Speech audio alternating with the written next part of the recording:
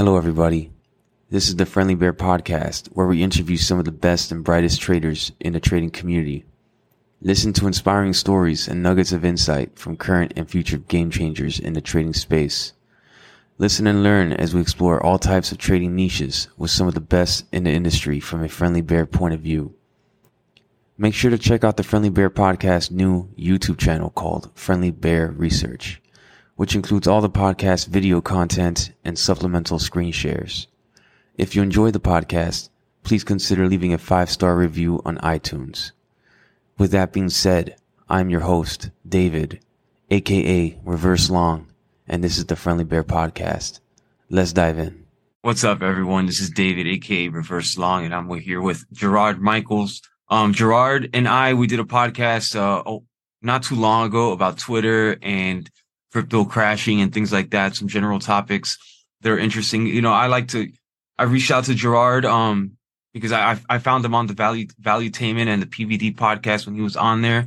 And he has his own podcast now called the Slick and Thick podcast with Mickey Gall, a UFC fighter. And, he also has a background in filmmaking. He's a comedian.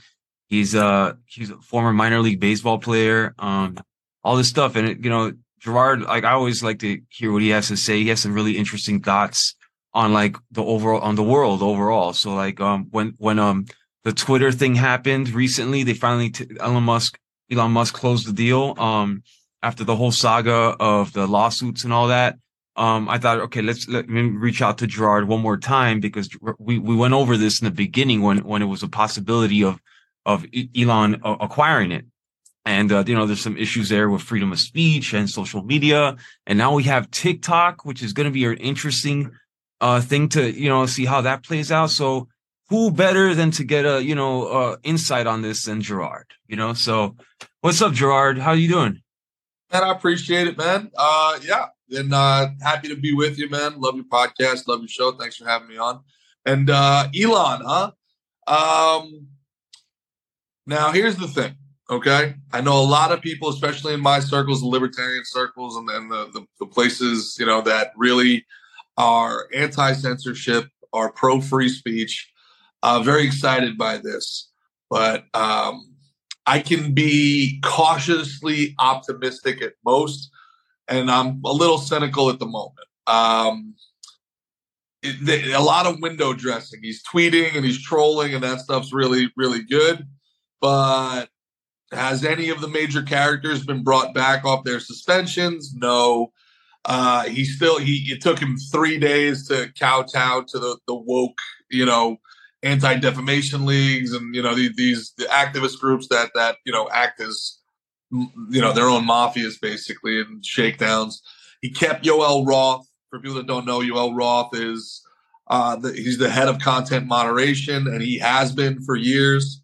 So out of all the people that look, there was a great deal of schadenfreude for the people that were fired, especially, I forget her name, the female lawyer who, hates free speech. So seeing these people get fired and then for cause, so they're not going to get their millions of dollars, there's a certain level of yeah, suck it, that we all want, right? There's a certain level.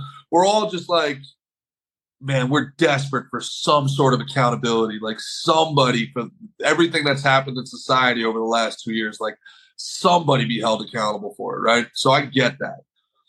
But tangibly, what differences should we expect at Twitter? Outside of being probably much more efficient, much better ran, and for Vine to come back to compete with, as you said, TikTok. Because, video is not the future, it's the present. So initially I saw that he's going to start charging for verification. So now he's going to try to make some money off of it, which that's been a problem with Twitter. But like you said, the whole banning thing, he's still keeping a lot of whoever was banned is still remaining banned. So that's still what do you think he's going to do with that? What, any thoughts on the route he goes? Cause it was out of control, before he took over, and nothing's changed so far. And he hasn't really, I haven't really heard much about any drastic changes as far as that's concerned yet. So what do you think is his move? Well, I think it depends on the midterms, frankly, because The number one thing that came out of his acquisition is that the DHS, the Department of Homeland Security, was working as a propaganda arm of the White House and was working directly with these social media companies, Facebook, Twitter. They actually had a portal made specifically for them to submit. It could have been you. It could have been me. So the Department of Homeland Security, instead of, marking the world's terrorists and making sure that we're safe from real threats to our democracy. That's all we hear about, threat to our democracy.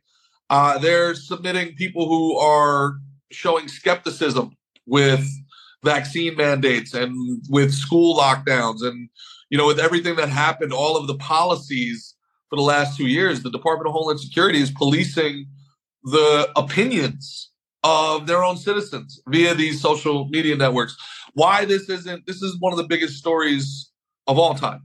This is a clear First Amendment violation. This, to me, is grounds to break up the DHS. Why that isn't a massive story, I think we all know, because, there's no separation between state and media now at this point. And if Elon's acquisition only shows us that actually happened, then it's enough. And then what ends up happening here with the midterms, who knows? Because again, it's so similar to this idea that Elon's going to come in and save us. If people think this red wave is coming and all these Republicans are going to come into office and all of a sudden hold the FBI accountable and the IRS accountable and DHS accountable, I got to tell you, as somebody that worked in politics, it's not the way it works. What they're going to do is they're going to go in and they're going to be like, hey, you know how you used all this stuff against me? Well, I'm in power now. It's have you ever seen The Lord of the Rings with the Ring of Power? Yeah. And in the very beginning, they're like, cast it into the fire, destroy it. Yeah. And the power, he's like, no. And he puts it on. Yeah. I think Republicans are going to do. I don't think that they're going to do the right thing. I think that they're going to take the power of this government that's been abused and corrupted and used against its citizenry, and I think they're going to turn it on their political opponents. And it's going to be the other half that are going to get abused and are going to feel, ostracized and oppressed and repressed, because they will be. And what'll be interesting when it happens is they'll look for sympathy and they'll get none from us. So I don't know. I hope your audience doesn't come here for good news and positive outlook, because, I think at this point, anybody who expects somebody to do the right thing because it's the right thing to do hasn't been paying attention to where this moment in time. I think that there has to be dire consequences for the powerful to be held accountable. Otherwise, they just simply won't do it.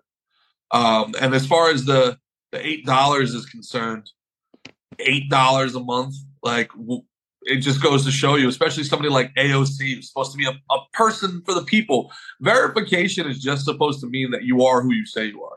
That's all it's supposed to mean. But it turned into this modern aristocracy where there was, the bourgeois and the peasants, and they don't want to lose that. There are so many people who have made their entire personality, their entire lives about that blue check mark. And they literally think it makes them better than other people. They think it makes their opinion worth more. And they don't want, us plebs to be able to be seen and heard. Really, when you talk about the outreach, $8 a month to be able to spread your message to millions of people, that's remarkably cheap. That's insane. He could charge $8,000 a month for, if you were a company or a publishing outlet. There's no reason the New York Times shouldn't be paying $10,000, $15,000 a month for the priority position that they have in the newsfeed, right? So, Go ahead. Oh yeah, I was just confused. Like when I read that too, I was like, okay, like you said, it's like the bourgeois and the peasants. It's like, okay, so blue check mark these days, the way I interpreted it, is like a status symbol. It's like a social status and credibility or whatever. And like for anybody to be able to verify who they are, it kind of filters like the bots, right? The whole problem with the bots and it kind of equalizes the playing field as far as like the bourgeois and the peasants, so it's just confusing how like I see like AOC is complaining about that, so the people to be seen or heard. It's almost, David, it's almost like AOC is completely full of shit. Almost. It's almost. Yeah, I'll say she is full of shit. So anti-capitalist selling $60 fucking print t-shirts. Yeah, that's right. She has the whole sweater that says AOC. She sells it for $60, and she's complaining about the $8 blue check mark that equalizes the playing field instead of having the blue check mark only going to the upper status people, like celebrities and millionaires. They're misrepresenting that everybody's going to have to pay $8. No, it's a freemium model, basically. You're still going to be able to use Twitter for free. You just won't be verified, and you won't have the benefits of verification. So, yeah, man. And what's crazy, I don't know if it's just me, but I've been talking with some other people. I hate this term, in like the influencer marketplace. And, man, Facebook and Instagram are insane right now. Like the reach is down so low for us. Like we've been turned down to nothing. Like they don't want us talking before the midterms. And I'm not seeing anybody in the feed that I follow. It's all these suggested posts. You might like this. And it's like John Fetterman. And I'm like, what in the world would make you think I want this? I need to see the algorithm that makes you think I want to see this. It's like straight Soviet era propaganda. But the thing is, I think we're all learning is like, we human beings, well, half of us, right? We're kind of splitting into groups. There's people that have this natural bullshit meter where we're like, I don't know, man, this seems fishy. I feel like you're trying to manipulate me, and we reject it. And then there's other people that just go along with the flow, whatever it says. Like, hey, there's people right now that are, trying to tell us that Doge is going to $1 because, Elon's going to do all the $8 at Doge. And it's like, let it ride, bro. Like, let it get, can it get to 15 cents first?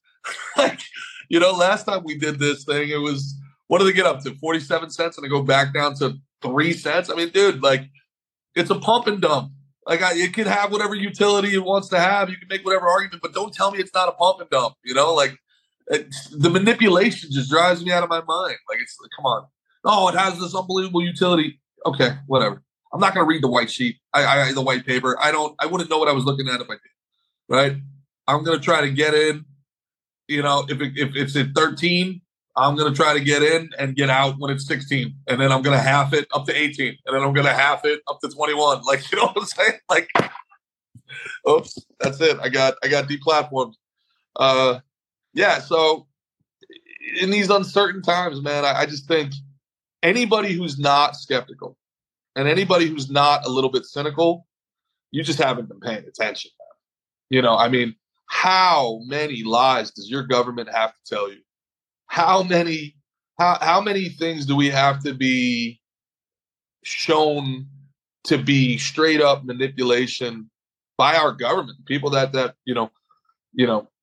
we entrust with our protection before we're like, all right, show your work, So when it comes to Elon Musk, I would say, again, cautiously optimistic, but until something good happens, I wouldn't anticipate it. Yoel Roth still being there is a massive red flag.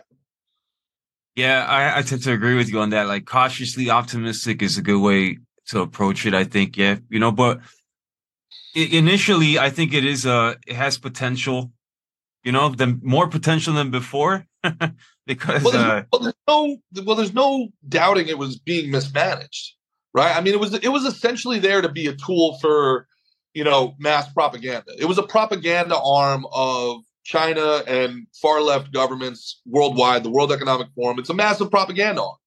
And that's what it was. It wasn't a free market. It wasn't a free market of speech. There's completely different algorithms. There's completely different reach depending on what your opinion is. So yeah, I mean, it was mass. What's the term? Mass formation psychosis. It was just a propaganda mill, man, and all those bots and stuff like that. What I think that we can absolutely look forward to is this thing being well run, this thing being made to profitable. If there's anything Elon Musk knows how to do, it's how to structure and maintain and execute a business model. I think Vine's going to make a comeback.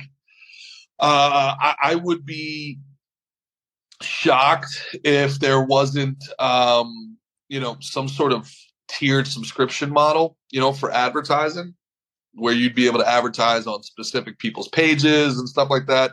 They've all been trying to do that, but that's the hardest thing in the world for influencers, is to find advertising and what your content does. That's why the worst content creators in the world have 10 million views on every, video, because it's children making dinner with putty. And it's that's the only thing that's universally advertiser friendly.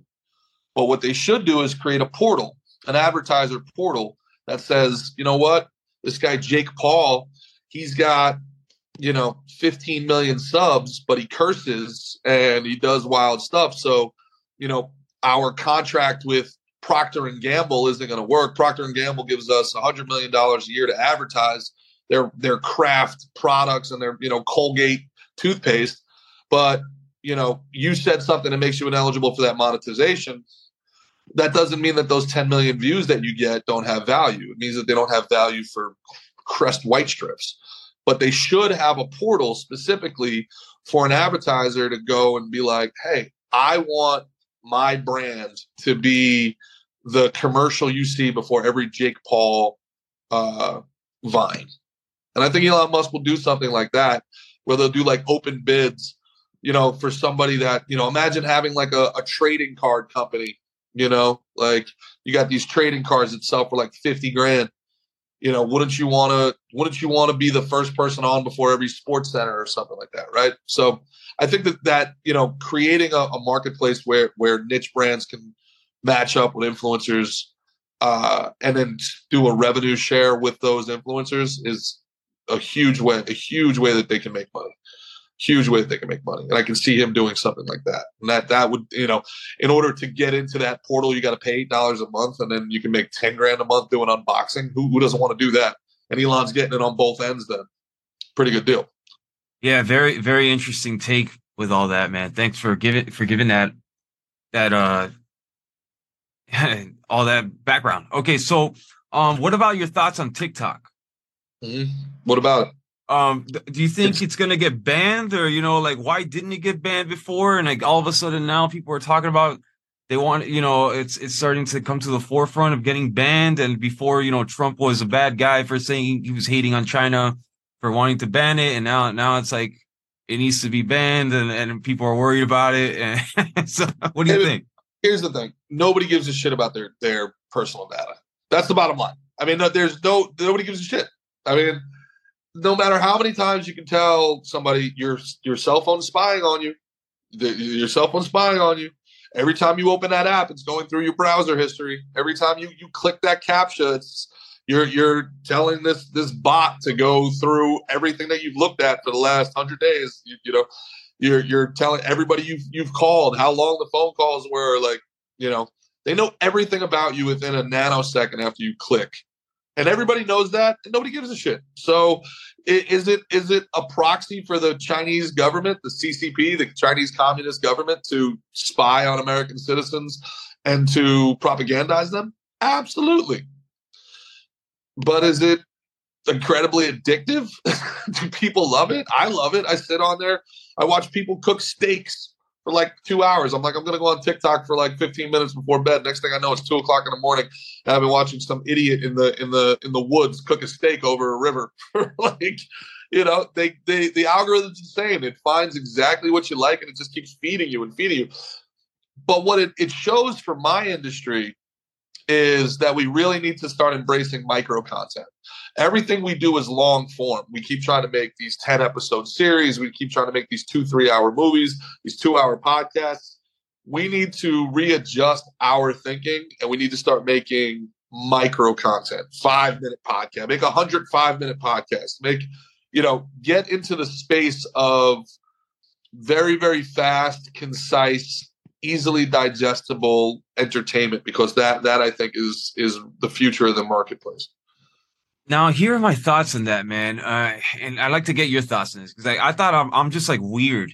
So like I signed up for TikTok, I tried it out, and I just wanted to see like my friends on there, but it didn't let me do that. It just kept feeding me random stuff to see what I like, and it felt like an overdose. I was like, wait, it's too much. Like, and I just deleted it. I couldn't deal with it. It just 1-year-old's twerking. I can't handle it. but it's like crack, you know? Yeah. It's like. So like, but if you know it's crack, like, why do you know? It's like you're still, like you said, you want to do it for 15 minutes and you end up there 2 hours, like nonstop. Totally. There's actually a study. I gotta try to remember what the study was. So you guys are just gonna have to trust me on this one, otherwise I'm gonna be talking out of my ass. But they check the dopamine levels of people who do cocaine, people who play video games, and people who go on social media, and the dopamine spike is like exactly the same. So the people who like argue politics with people on social media get the same dopamine spike as if they're doing a line of coke. The same thing as if they're like killing people in GTA or Call of Duty. There's something in our brain that they've figured out, and they're hardwiring to, because they're like, oh, they're gonna like this, and it's the same addictive principle. The gamification of a lot of this stuff actually gets its start from casinos and online gaming. So the bright colors, the noises, the dings and stuff like that, they gamify this stuff. People want to see, oh, did my video get likes? And when the likes come up, you get these little floating hearts and there's a sound. That's straight from slots. That's just casino. That's online gaming. So they're gamifying this stuff. So you're getting that gamification. It's interesting content. And then you get the dopamine spike. Yeah, it's a literal addiction. And it's being designed to be that. So, but at the same time, it's a tool, man. It's a tool. So, yeah, in the TikTok, in your case, there's two different things. There's you got to go to like your followers and then feed. It's two different things, but they don't make it very easy to see.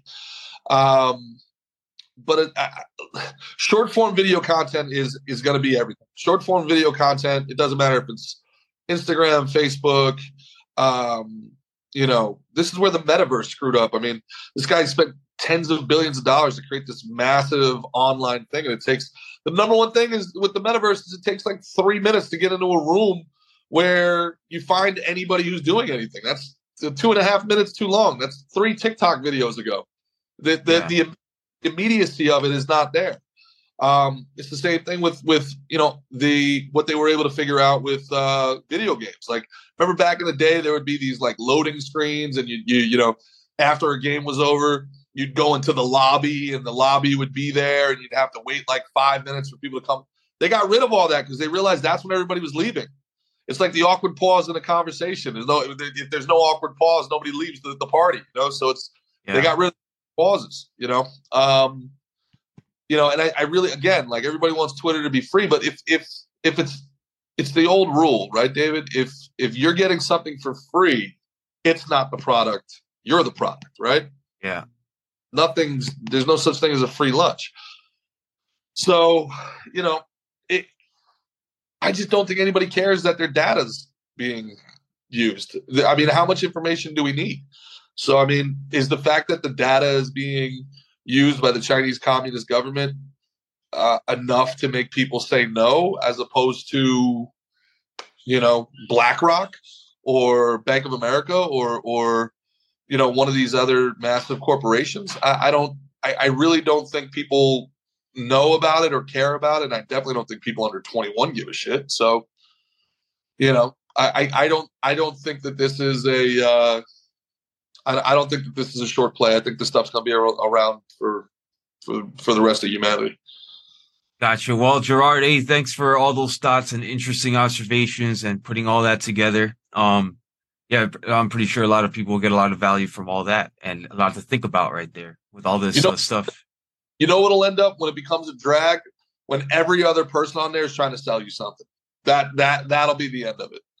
When every other person on there is trying to sell you a get-rich-quick scheme or a pyramid scheme or life coach you, when every other person is trying to sell something, that's when it'll be over. It's going to be too much. Yeah. That'll be the blow off top right there. That'll be it.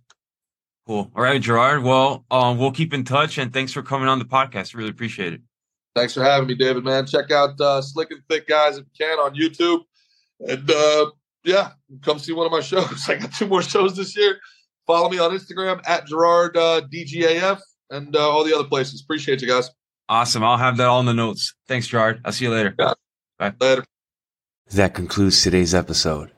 Make sure to like and subscribe to the channel on the platform you use. The Friendly Bear Podcast is hosted by me, David, where you can find me on Twitter at @reverse_long.